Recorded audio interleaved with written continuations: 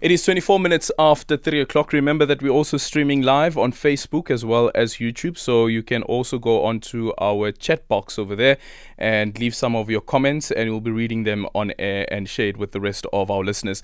Let's now speak to Dr. John Streamlau, Honorary Professor of International Relations at Wits University. So the House of Representatives have voted to formalize an impeachment inquiry into President Joe Biden. On the other hand, President Biden has questioned the priorities of the House Republicans in pursuing an inquiry against him and his family, saying instead of doing anything to help make Americans' lives better, they are focused on attacking me with lies. The impeachment process is centered around the business dealings of the Biden family members. We understand that while the investigation has raised ethical questions, no evidence has emerged that Biden acted corruptly. This is now President Biden that has acted corruptly. Dr. John Streamlau now joining us on the line. Dr. Streamlau, good afternoon. Thank you so much for making time for us. Is it a given that the Republicans were going to push ahead with this, considering that they were going into the elections? It is all about politics, and the Democrats are right to say this is a fishing expedition because there really have been no established facts of the impeachment on which it would be based.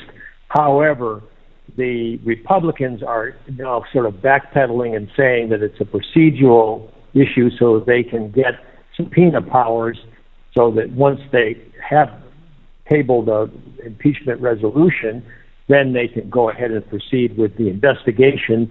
But God knows what they're going to turn up. Mm-hmm. But would that be with the intention of calling President Joe Biden to appear before the committee that is going to be dealing with the investigation? Well, against this backdrop, you've got to remember that Donald Trump is leading the Republican field by a huge margin, and everybody is trying on the Republican side to position themselves relative to the likelihood that not only will he be the candidate, but he could win.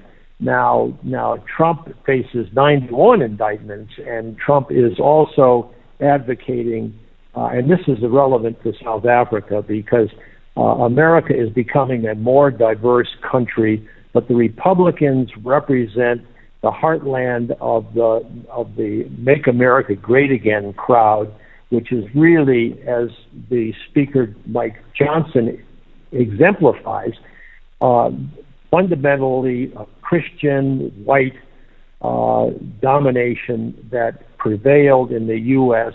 until the 21st century, and now it is becoming more like South Africa, but because it had a majority that was dominant, unlike South Africa where it was a racial minority that was dominant, South Africa has put this devil to bed, but it's still raising concerns in America. That's what the fight is all about. It's the fight between, Johnson says that America is a republic, not a democracy. That's because it's based on states' rights, not human rights, as the Constitution in this country is. Sure, but is the intention to have Joe Biden appear before the committee? No, he would refuse, just like Trump did. And so what's the purpose then of the subpoena power? Well, it's politics, as I said, and it's to make noise and to try to establish a moral equivalence. But and Biden has been saddled with a son who's been very problematic. His older brother died, and his mother and sister died in a car accident years and years ago. He's been on drugs. He's had financial dicey dealings. But what the Republicans are saying is that he refused the subpoena. I saw the clipping of the press conference that he gave. He said, I will do it in public, but I'm not going to do it behind closed doors because the Republicans would leak to their advantage politically.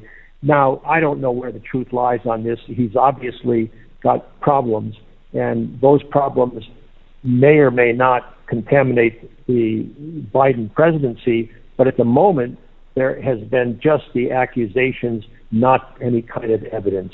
Okay, thank you so much for your time. That is Dr. John Streamlau, who's an honorary professor of international relations at the Wits University.